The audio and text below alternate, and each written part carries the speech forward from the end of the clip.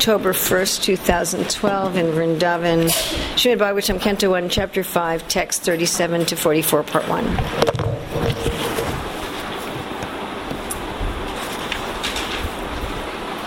O my Lord, you have executed all duties yourself.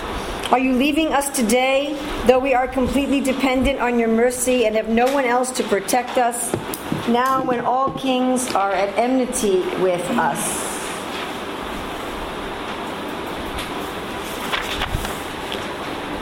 As the name and fame of a particular body, is this actually working? Is it doing anything? Oh, yeah. As the name and fame of a particular body is finished with the disappearance of the living spirit. Similarly, if you do not look upon us, all our fame and activities, along with the Pandavas and Yadus, will end at once. O Gadadhar Krishna, our kingdom is now being marked by the impressions of your feet, and therefore it appears beautiful. But when you leave, it will no longer be so.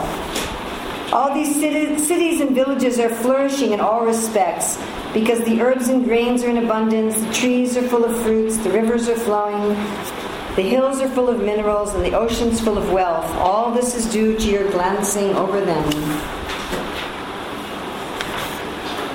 O Lord of the universe, soul of the universe, O personality of the form of the universe, please therefore sever my tie of affection from my kinsmen, the Pandavas and the Vishnus. Ata Vishvesha Vishatman Vishramurte Swakeshu me Sneha Passa Nimam Chindi Dridham Pandushu Vishnishu. O Lord of Madhu, as the Ganges forever flows to the sea without hindrance, let my attraction be constantly drawn unto you without being diverted to anyone else. Tvaime nanya vishaya matir madhu pate sakrit ratim udva hatad adha gange vogham udandati.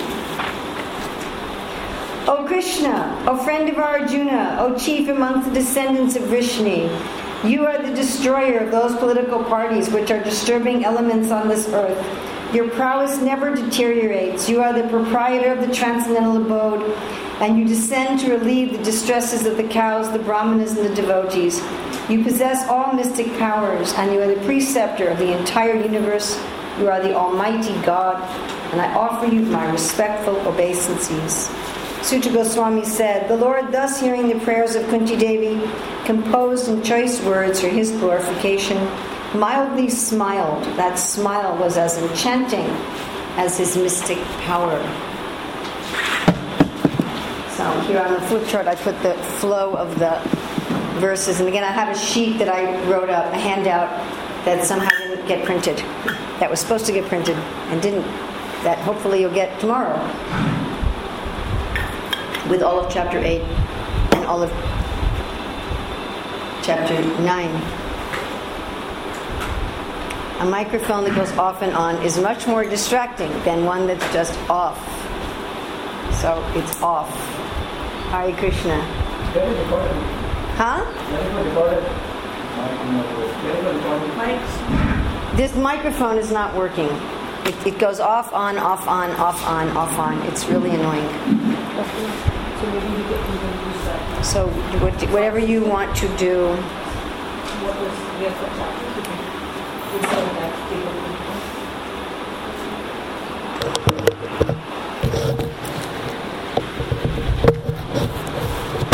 Okay, first just briefly the minor points. In text 37, Kunti calls Krishna Prabhu, calls him Lord. So again, this is interesting because she's his aunt, and generally that would not be done. Any of you with 39 come up with a question? Any of you have a question about text 39? There's something very interesting and unusual and mysterious about text 39. When you find what it is.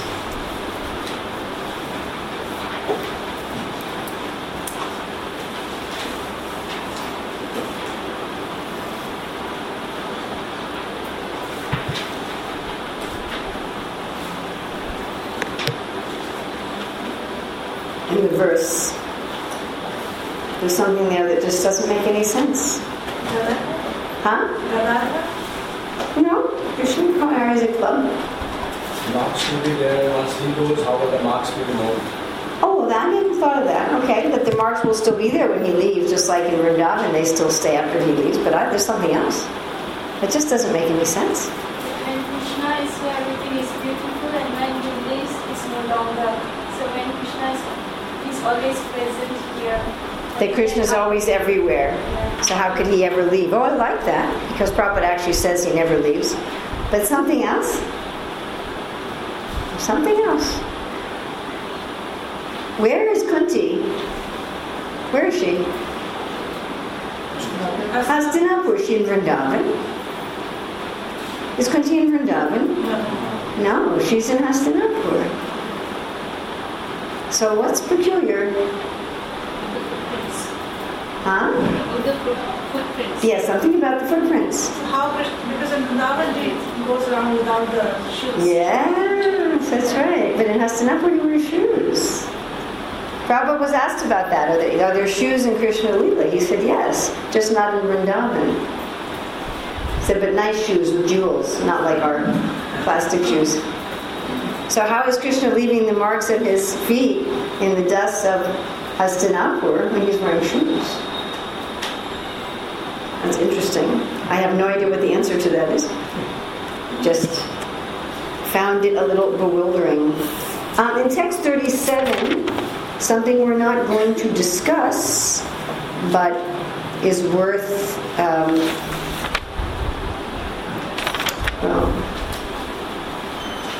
it's in Prabhupada's lecture on text 37. So Prabhupada lectures on text 37, he lists the 6 parts of surrender.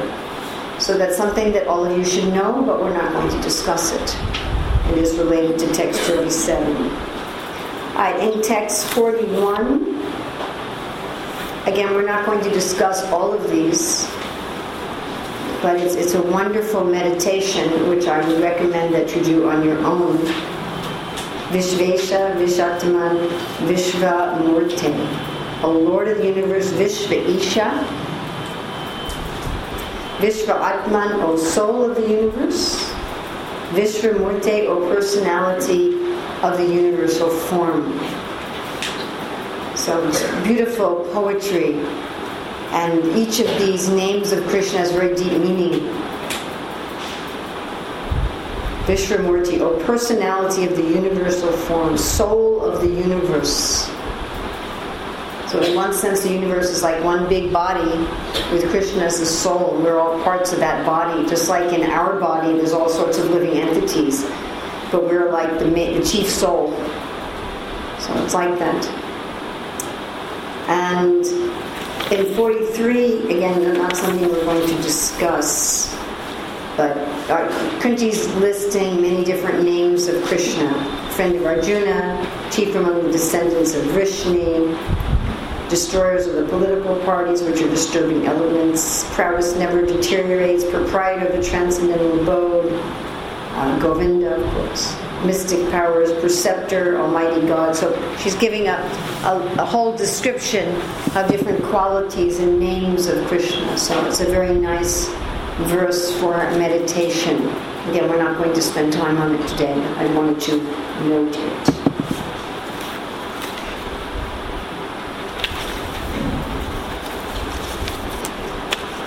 Okay, so the first main thing is that Kunti, what's Kunti trying to achieve here with her prayer? She's trying to achieve something.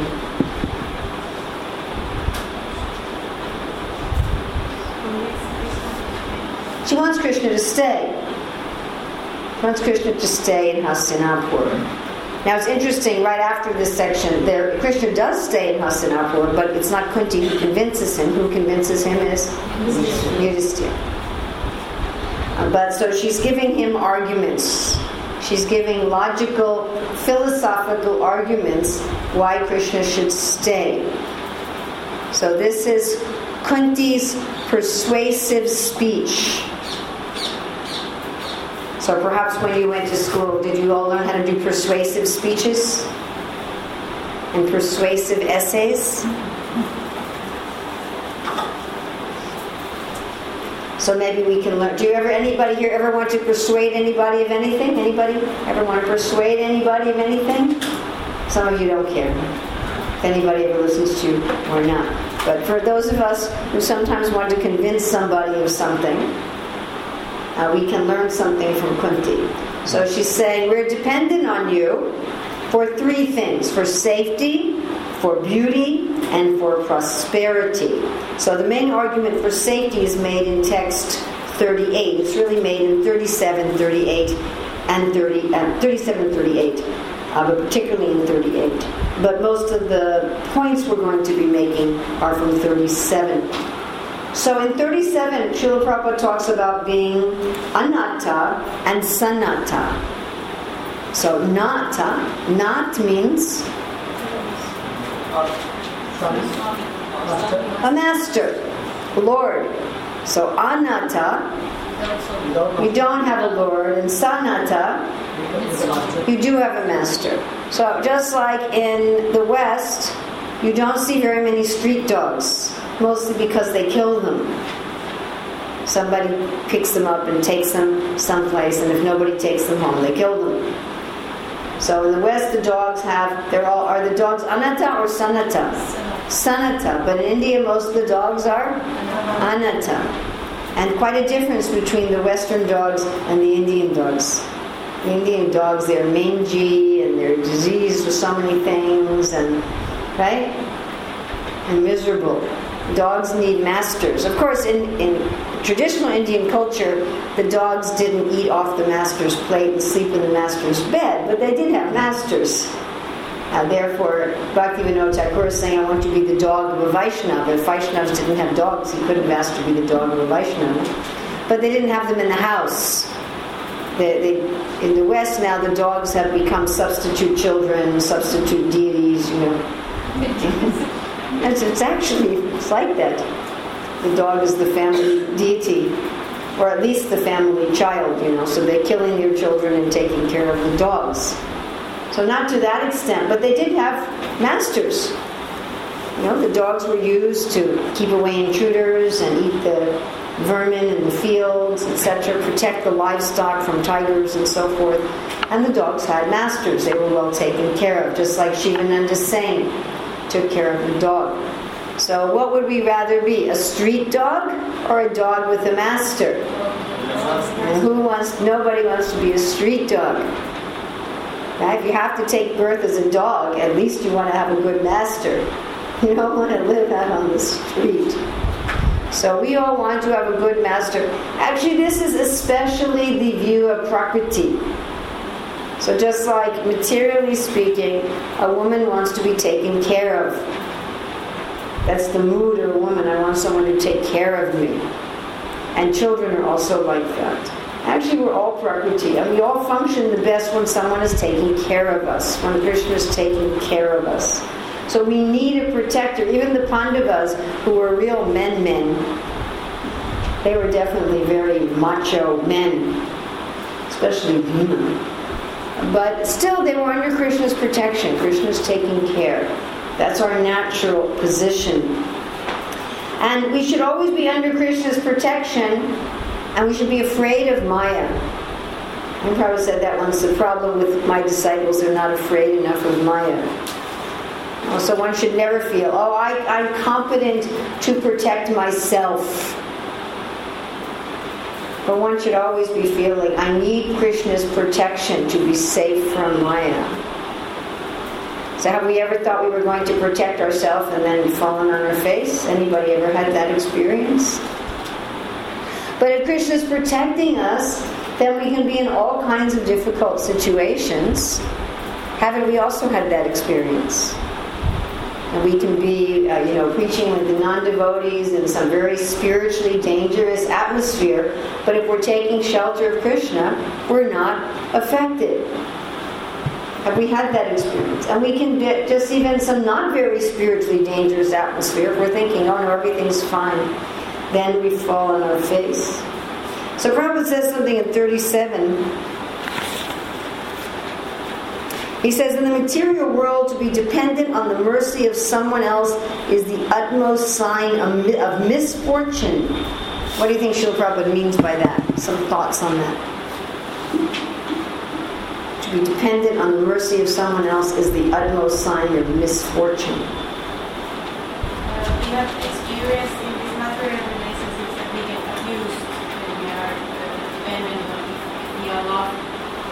we love somebody, we are dependent on them, and then we get abused. Yes, so we get abused and exploited. Any other thoughts on the Prabhupada's statement there, yeah?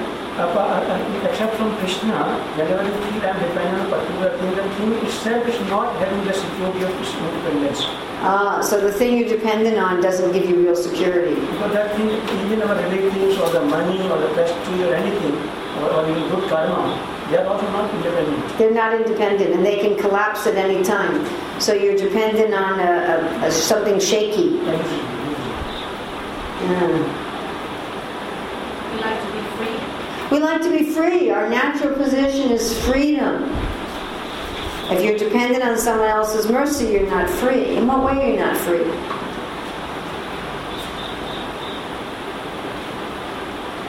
Somebody else. In what way are you not free? Because we have to bear on the mercy of the other person when we are dependent. And we have to work according to their will. You have to do what they want. So, of course, Srila Prabhupada talks about the Brahmin, Kshatriyas, and Vaishyas are all independent. Right? And he talks about the ashrams also. The Grahastha ashram more independent than Brahmacharya ashram. Vanaprastha ashram more independent than Grahastha ashram. Sannyas ashram the most independent. What happens when you're not independent? Just what you said. Then I have to do what the other person says. If I'm dependent on someone else for my maintenance, if I'm dependent on someone else for my security, then they can control me. It's a very unfortunate situation. And you may be forced to do things that are wrong. You may be forced to do things against your principles. And especially for higher class people, that's very unfortunate. Now, for lower class people, if they're not dependent on someone else's mercy, they will do something wrong. So that's also there. But that is unfortunate. The better fortune is if you're qualified enough to have independence. But then Prabhupada says, but in the case of our transcendental relation with the Lord, it is the most fortunate when we can live completely dependent on Him. So why is our dependence on Krishna the most fortunate, whereas our dependence on another jiva is the most unfortunate? Because dependence on Krishna frees you. You don't really have to worry about anything. He takes care of everything. Yeah, isn't that interesting? Always reminds me when Jesus said, those who seek their life will lose it, and those who lose their life for my sake will find it. If you try in this material world to depend on someone, you lose all your freedom, you lose your integrity. But when you depend on Krishna fully, 100%, you gain your freedom and you gain your integrity. A wonderful purport, I think it's in 117, where Prabhupada talks about how the need of the spirit soul is for freedom. And he talks about how the pure devotees can go wherever they want and do whatever they want. He says that the pure devotees are not dependent on the Lord in all respects. In other words, they can make their own choices. They're not robots. Sometimes we think surrender to Krishna is like surrender to, Adolf Hitler.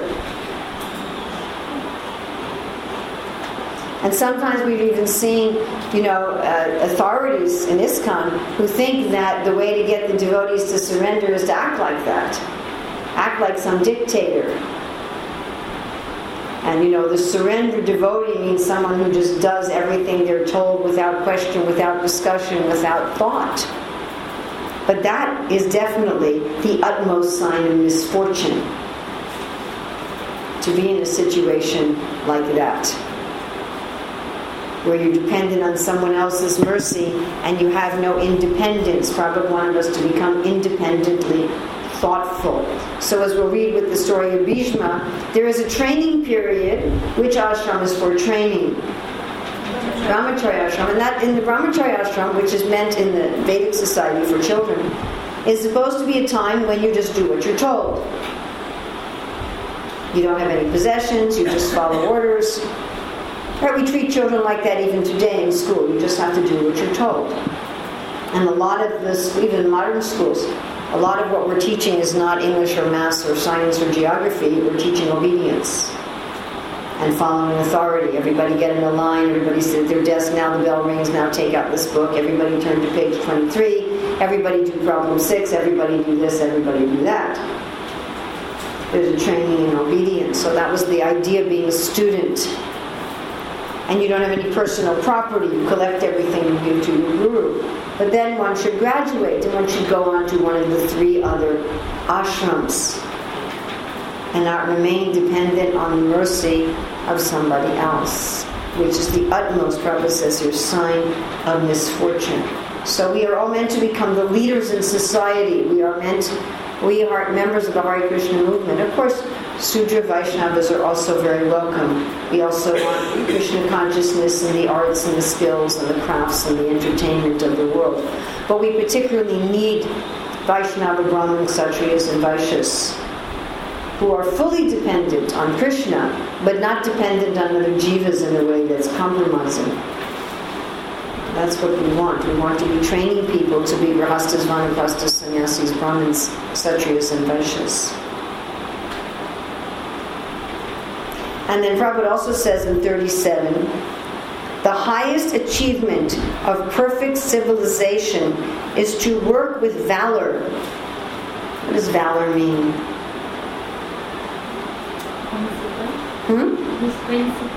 With principles, yeah. What else? Fighting spirit. A fighting spirit, with courage. And he's talking about everyone, he's not just talking about the Kshatriyas. To work with valor, but at the same time depend completely on the Lord. The Pandavas were the ideal executors of the standard of civilization. Undoubtedly, they were completely dependent on the goodwill of Lord Shri Krishna, but they were not idle parasites of the Lord. They were all highly qualified both by personal character and by physical activities. We'll look at this a little bit more in the character of Bhishma. So personal character, who they were, and what they did. So their person and their activities. They were full of valor. They were full of principles. They were willing to fight for those principles. They had a lot of courage. They were actors, not in the sense of a dramatist, but they were doers for Krishna with great courage. But yet they were totally dependent on the mercy of the Lord, but they were not idle parasites. So you asked this question the other day about, we have our karma, but why doesn't it just come to us? Why do we have to do anything? So we're not meant to be, who wants that? I mean, what parent would like their children to be idle parasites? When they're 2 or 3 years old, that's fine. A 2 or 3 year old child, they just play all day, and they don't do anything useful except entertain you. And, you just take care of them. You give them their food, their clothes, their toys, whatever they need. But who wants a child at 20 to be like that? That's disturbing. What government wants citizens who are like that? Nobody. It's very distasteful. So Krishna's not looking for us to say, okay, I will just sit here and you take care of me. We're expected to work hard, but with no consciousness that we're the doer. How do we do that? Some ideas about how we do that. How do we work with valor and not be idle parasites, but be completely dependent on the mercy of the Lord? So some thoughts how to do that? Yes. Actually, the process of surrender and the purpose of surrender and the symptom of love, or affection is love, the person is love. But the person wants to do something, whatever the person wants to do, just surrender. whatever the person wants to do, they're surrendered. Yeah, he has surrendered to the person, now then he has surrendered to Krishna. And natural condition is how can you please Krishna? Whatever activity you have to do for the Krishna will be Okay, so they're working hard, but their mood is what way of working will please Krishna. Yeah. In what regard, what Okay? Simple, you just do your duty and don't expect the fruit. And just leave that in Krishna. Okay, simple, you say. I think you've gotten the essence of it, and you say it's very simple. Do your duty and don't expect the fruit. Okay, I'd like you to take 5 minutes, and I want you to either write or think of, describe to me how you can be in this class until 1:30, 1:20, without expecting any fruits. How can you be in this class today in that consciousness? And I'm doing this for Krishna with great valor, but without any attachment to the fruit. Okay? Take 5 minutes. You can talk to one person, 2 people, 3 people. Do it by yourself. You can write it down. You can think about it, whatever you want. But I'm going to call on people. I'm not just going to see who raises their hand. We start to discuss how, for example, improper way. For example, when I teach the result, okay, and we understand. So if I'm attached to the fruit of this class, so I just will listen to this class and just to get some information and do pass exam and forget about everything. But when I'm not attached to the fruit of this class, I will be just listen as much as possible, careful. And I want to get this knowledge, information, and apply in our life and try quests at this direction. Okay, so at every moment you're thinking about how to be absorbed now, rather than thinking, what can I just remember for the exam? Yeah, like we try, because it's interesting question. It's hard to understand question, but well, we better understand this, because if we can't apply this right now, what is the use? So we try to start from opposite way, how to listen with meditation. Okay, this is not something I want you to apply starting at 3 p.m. It's not that right now we're not actually depending on Krishna and working with Valor. We'll do that later. Okay, Vrindarani?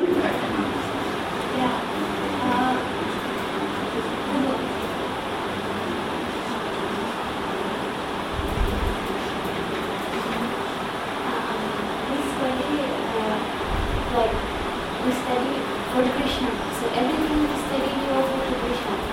And we don't think about any exams, anything. We just want to learn to please Krishna, and also we learn for giving this knowledge later to other people for free. Just we don't want anything back. So you're studying just to please Krishna. Hopefully, when you take the exam, it will be to please Krishna also. And also when we learn Srimad Bhagavatam, we also serve Krishna. So you're serving, you're in the mood that I'm doing this to please Krishna and to serve Srimad Bhagavatam. Okay. Radhacharan.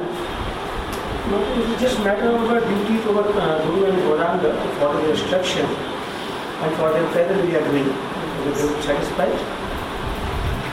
And this is our purpose of life, not as a matter of duty only. Just a matter of duty, just to please Guru. It's a matter of service. Service and duty, okay. It's a pleasure.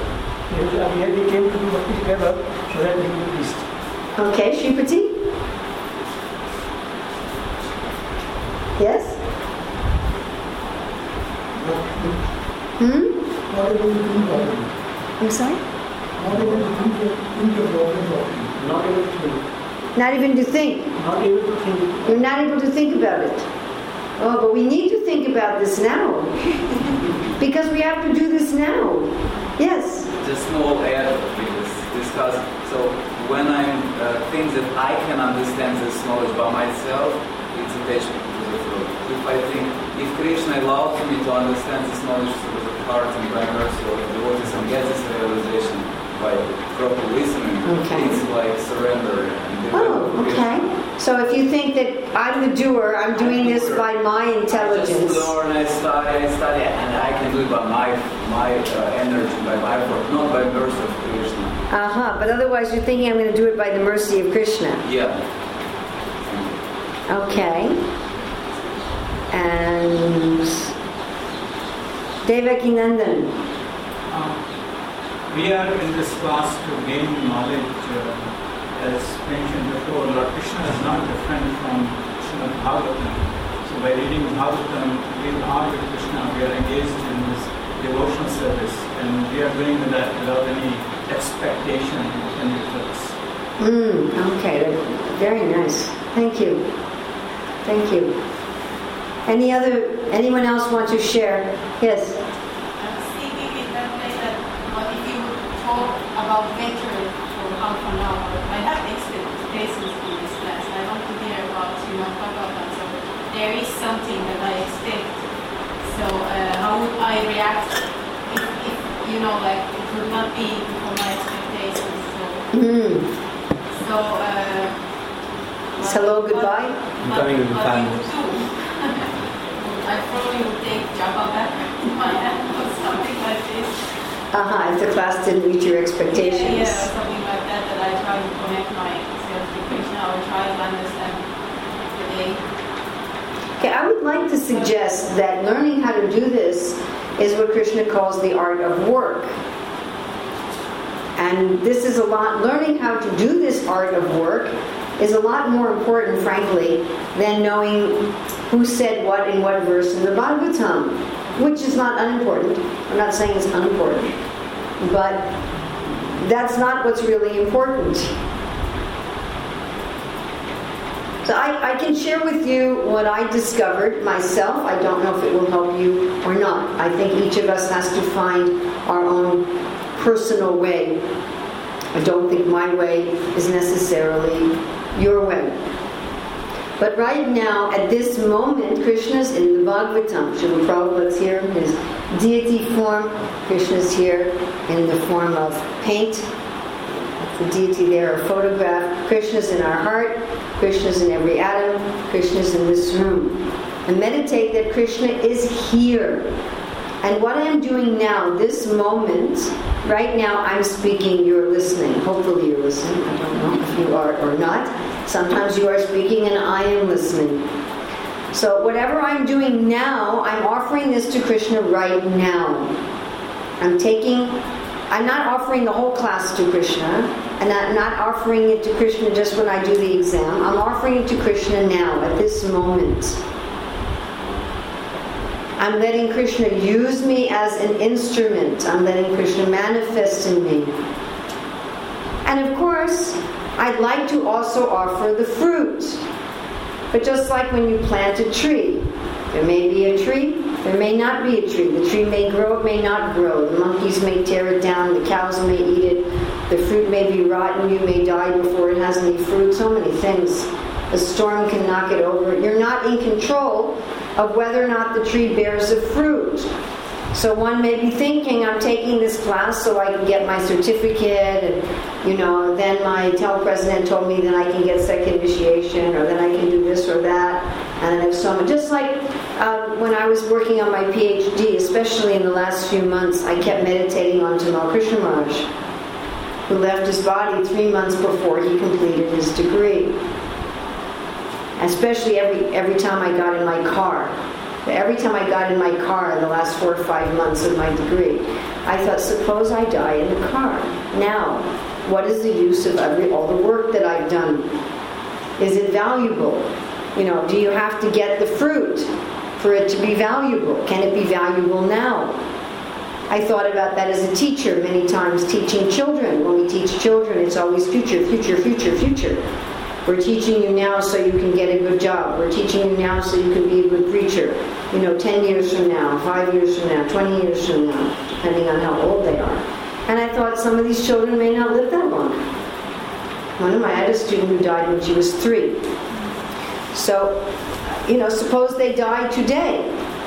Then what's the value? Like sometimes children who have terminal illnesses, they want to go to school. And I think, why? Go to school for what? If you're going to die in a month, why do you need to learn science and geography and all these things? So, what's the value in the now? What am I offering to Krishna now? Now, I may have some result in mind. If I'm planting a tree, I may be thinking, Krishna, I hope this tree produces a mango I can offer to you. But putting the seed in the ground, I'm offering to Krishna. Watering the seed, I'm offering to Krishna. Watching the plant grow, I'm offering to Krishna. I'm offering it every moment to Krishna. Now, one devotee recently, I wish I could remember who it was, made a really good point to me. Some devotee who's a big scholar, that for most people, as soon as you give up attachment to the fruit, you don't want to work anymore. And sometimes this happens to devotees as they advance and they no longer care about the fruit, they no longer care about the money, or they no longer care about the prestige or whatever, then they lose interest in the activity because that's what you're working for. You're working for the fruit. They say, why should I work anymore? This is, of course, Arjuna's problem in the Bhagavad Gita. Why should I work anymore? And Krishna says, no, you work in a different consciousness. Now, by the way, when you offer Krishna every moment, guess when you're enjoying? Now. When you just wait and you meditate on the fruit, when are you enjoying? At the end. And you, maybe. Hopefully. So when you have a fruit of consciousness, it's austerity, austerity, austerity, austerity, austerity, hope, hope, hope, hope, hope, hope, hope, hope, hope. Maybe enjoy. Maybe not. For a few minutes. Then again, austerity, austerity, austerity, hope, hope, hope, hope, hope. Maybe you enjoy for a few minutes, maybe not. And anyone who interferes with your fruit, what do you get? Angry and frustrated. But when you work with valor, but with dependence on Krishna, when are you happy? Now, always.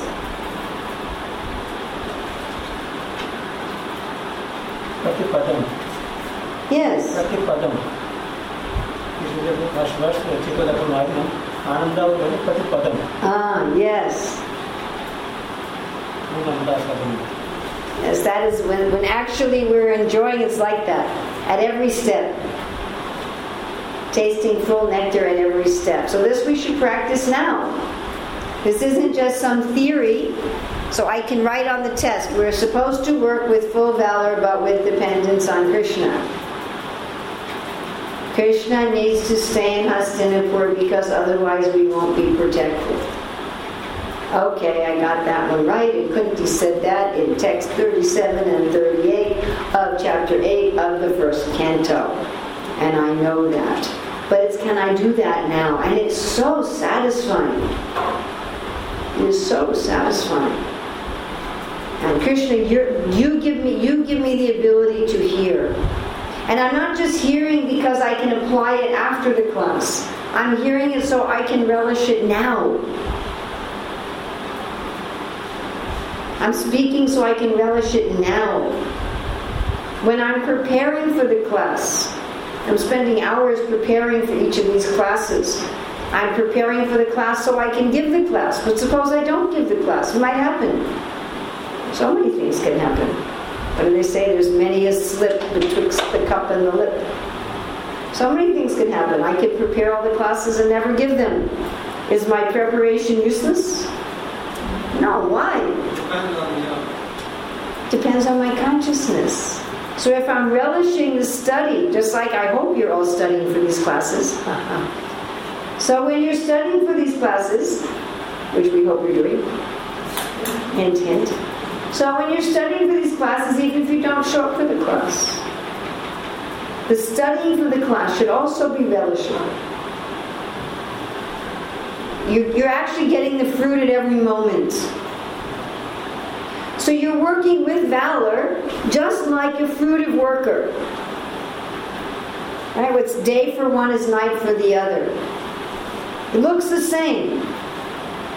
It looks like we're working really, really, really, really hard for the fruit. It looks like, oh, the teacher is working really hard to prepare a nice class. The students are preparing very hard so they can listen in the class.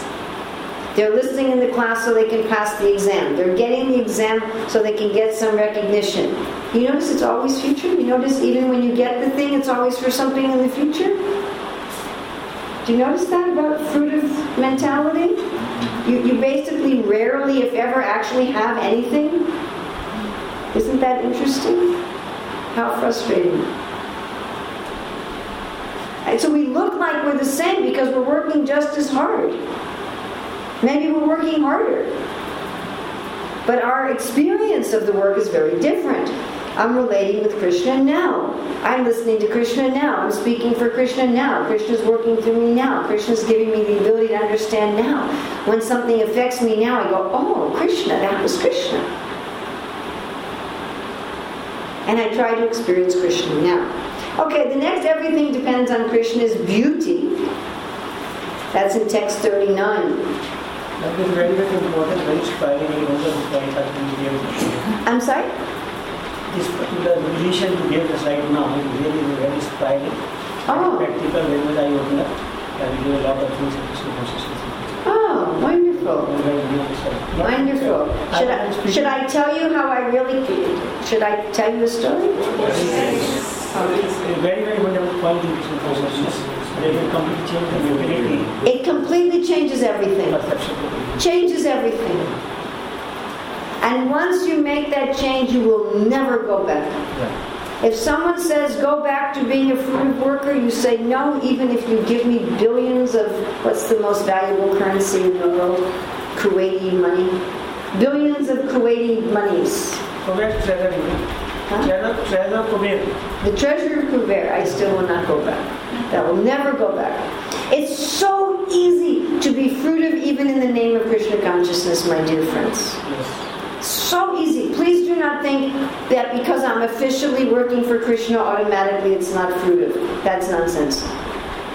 You can still have the fruitive mentality. You can still think, I'm the doer and I'm enjoying the fruits. You still think one. So I'll tell you the story of how I discovered this. So after I stopped running a school and teaching, so I was working on our children's books. And my plan was, I'd been wanting to work on them for like 25, 30 years. And many times we got money from rich people and plans from rich people, and it never worked out. Either they promised money they didn't give, or they promised money and gave but then stopped in the middle, or something happened. And we had plans and this and that, and people working, and it never happened. And every time it wouldn't happen, I would get so discouraged. Sometimes for months I'd feel discouraged. Oh, Krishna, I thought we were finally going to do this for you. Prabhupada wants it, we need it, and it's not happening. And what is the point of all this work? You know, and again there would be an opportunity, and again it wouldn't work out. It happened over and over and over again. And finally, on the advice of one of my sons, I decided I'm not going to do this anymore. I'm just going to start something. So Krishna sent one devotee who encouraged me and put me in touch with some people and gave a little Lakshmi for training, but nothing much. And another devotee who gave me a place to work. One temple gave me a place to work and prasadam and said, here's a desk and you don't need to do any other service. But that was all I had. I had a desk, a beautiful view of the ocean, a computer, a nice chair. Nobody putting any expectations on me, but nobody asking me anything either. Nobody says, how's it going? What are you doing? Nothing. I was just left alone.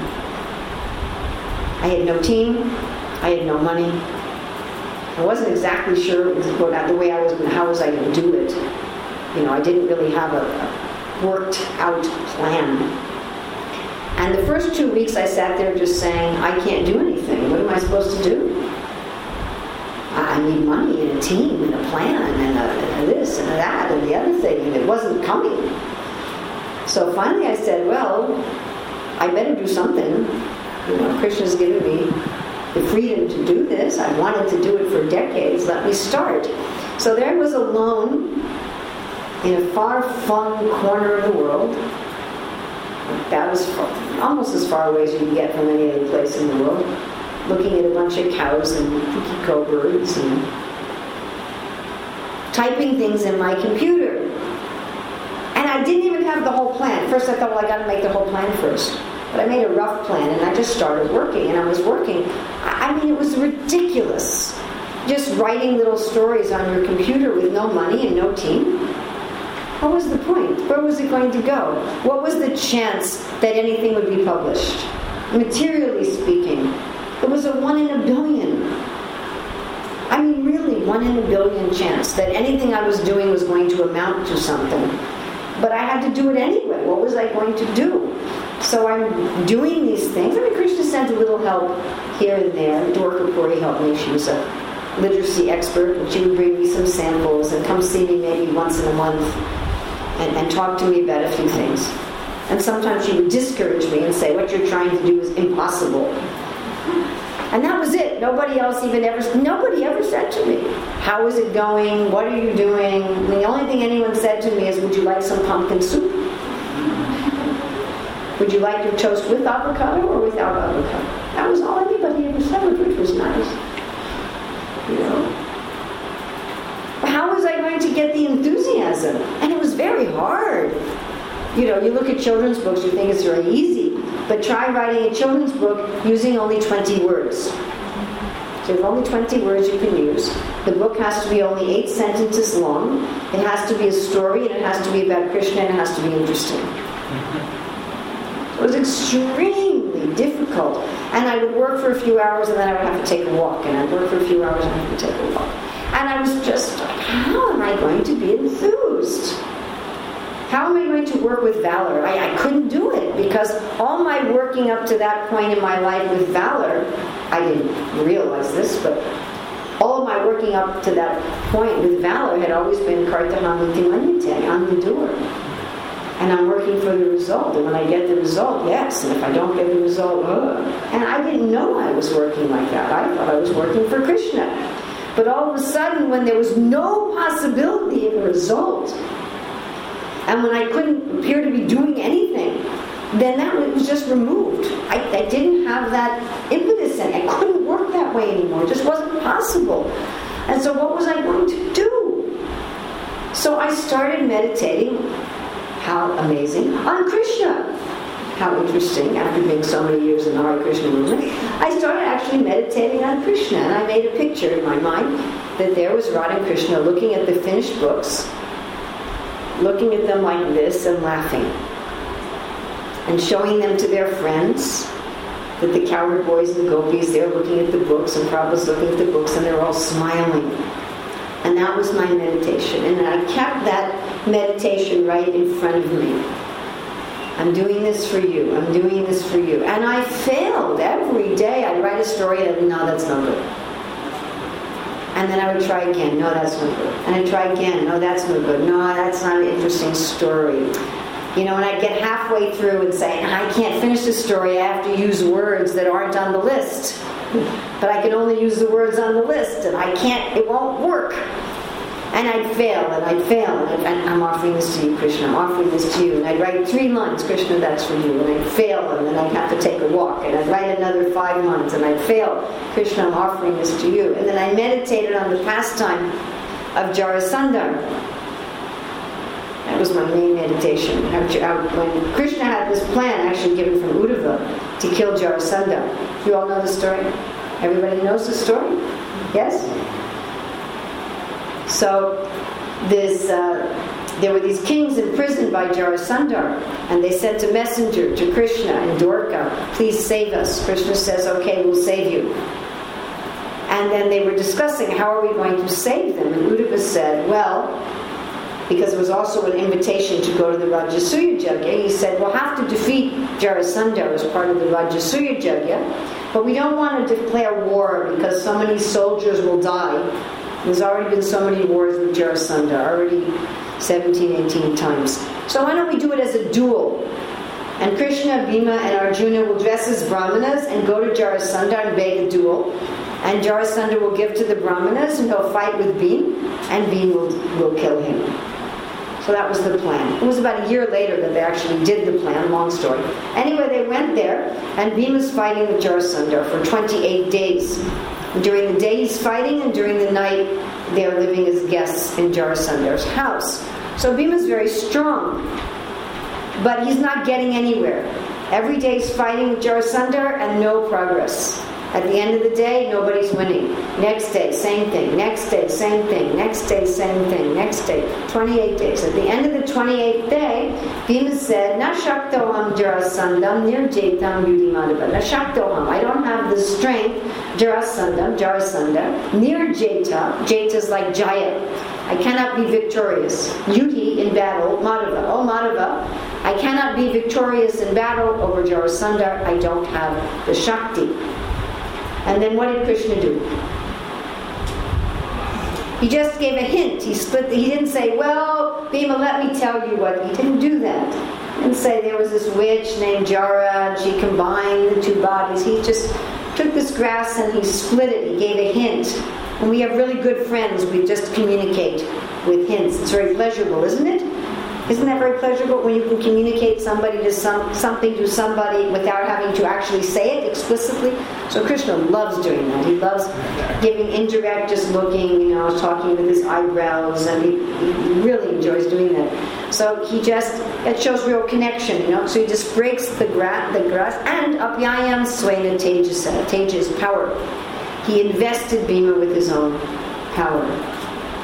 So I thought Bhima didn't ask for this on day 1 or day 2 or day 3. It's not that I can sit down at my computer and, like Prabhupada says, an idle parasite, and sit down there and say, Krishna, invest me with your power. He's going to say, no, you work with valor.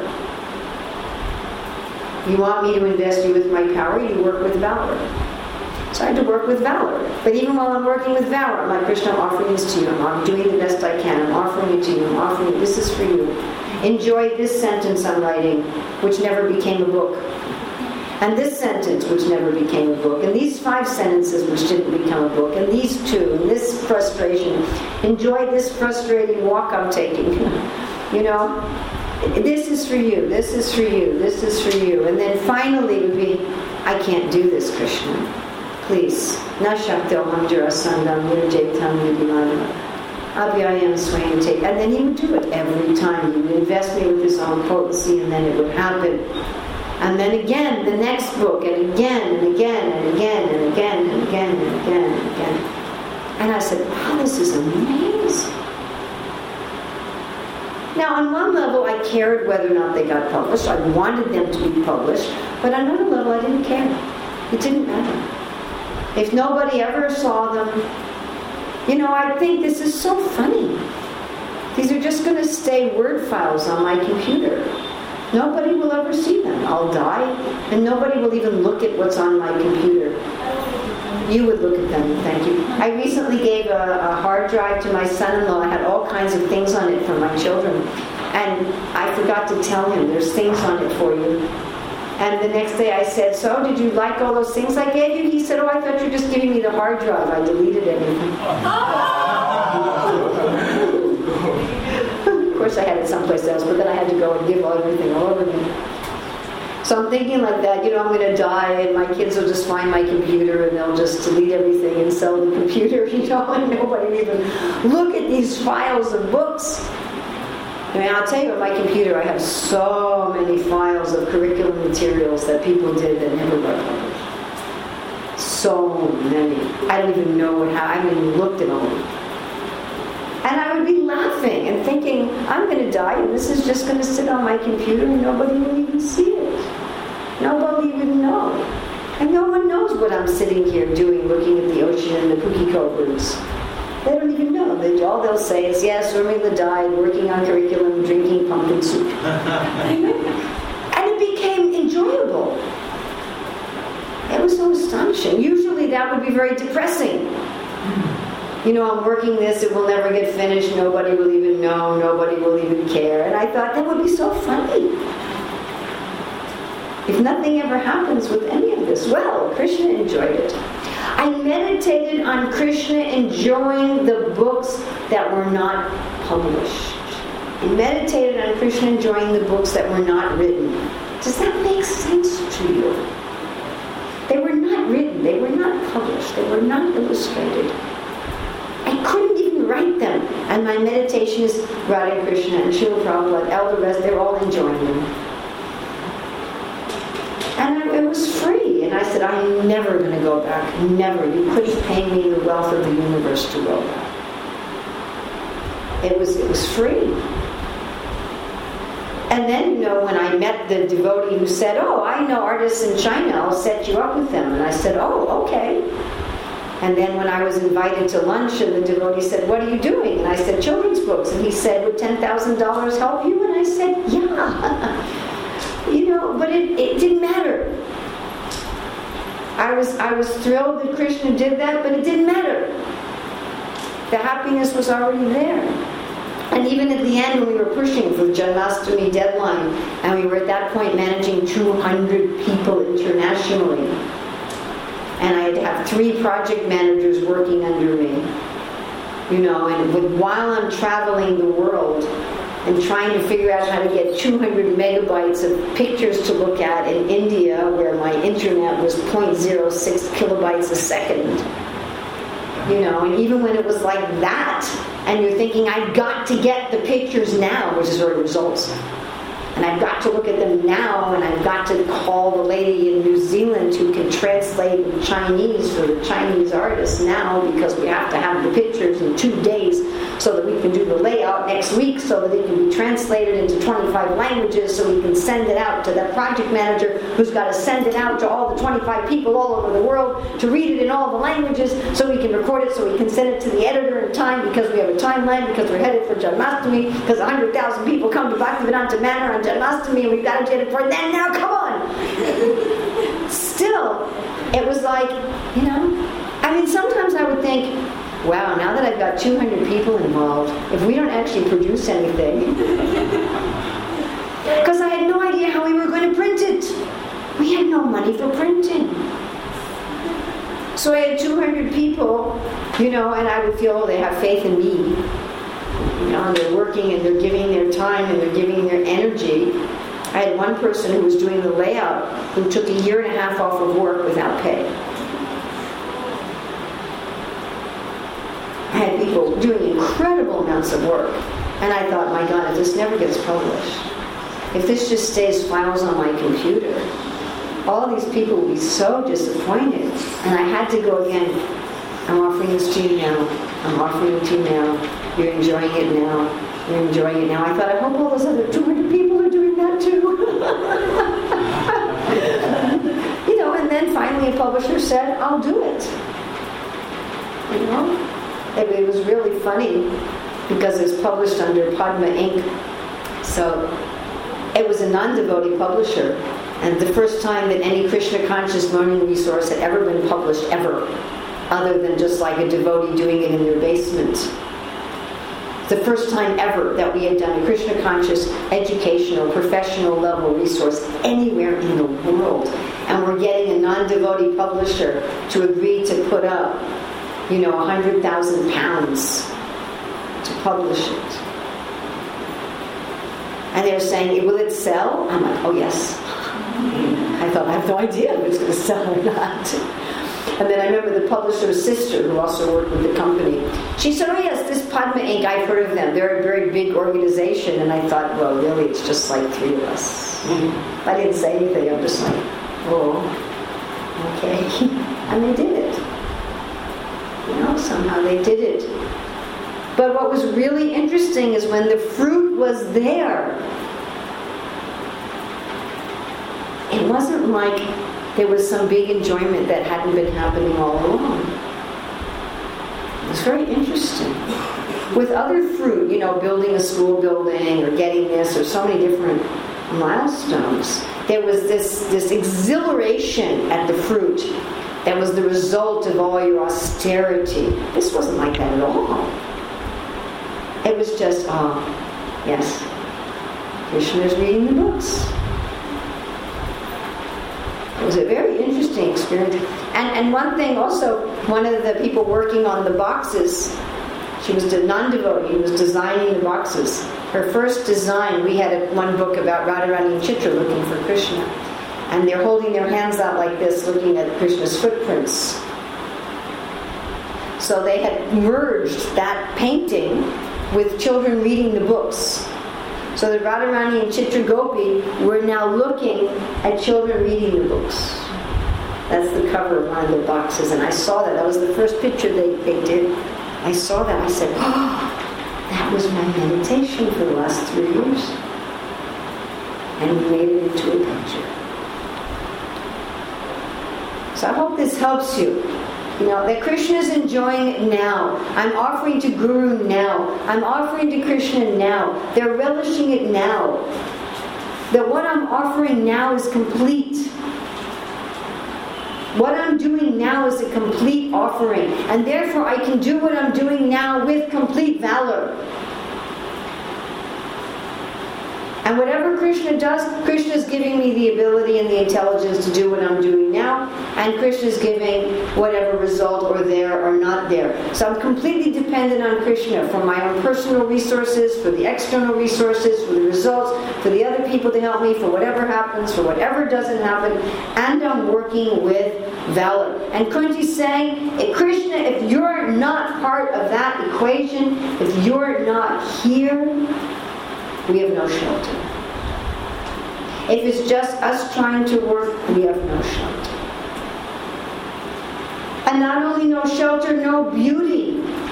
Nothing can be beautiful without you. Prabhupada said beauty is in relationship, like the sky is beautiful with the moon, the wife's beautiful with the husband, a country's beautiful with a good government. I mean, literally, like here you see there's not a good government and everything's filthy. So we are only beautiful with Krishna. Okay, take a 10-minute break. Thank you very much.